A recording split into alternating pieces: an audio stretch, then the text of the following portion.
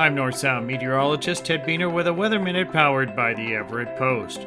During the holidays, listeners offered a few questions. One from Jack in Sultan was, what are gap winds? Yes, TV weather anchors and others in the weather community use this term.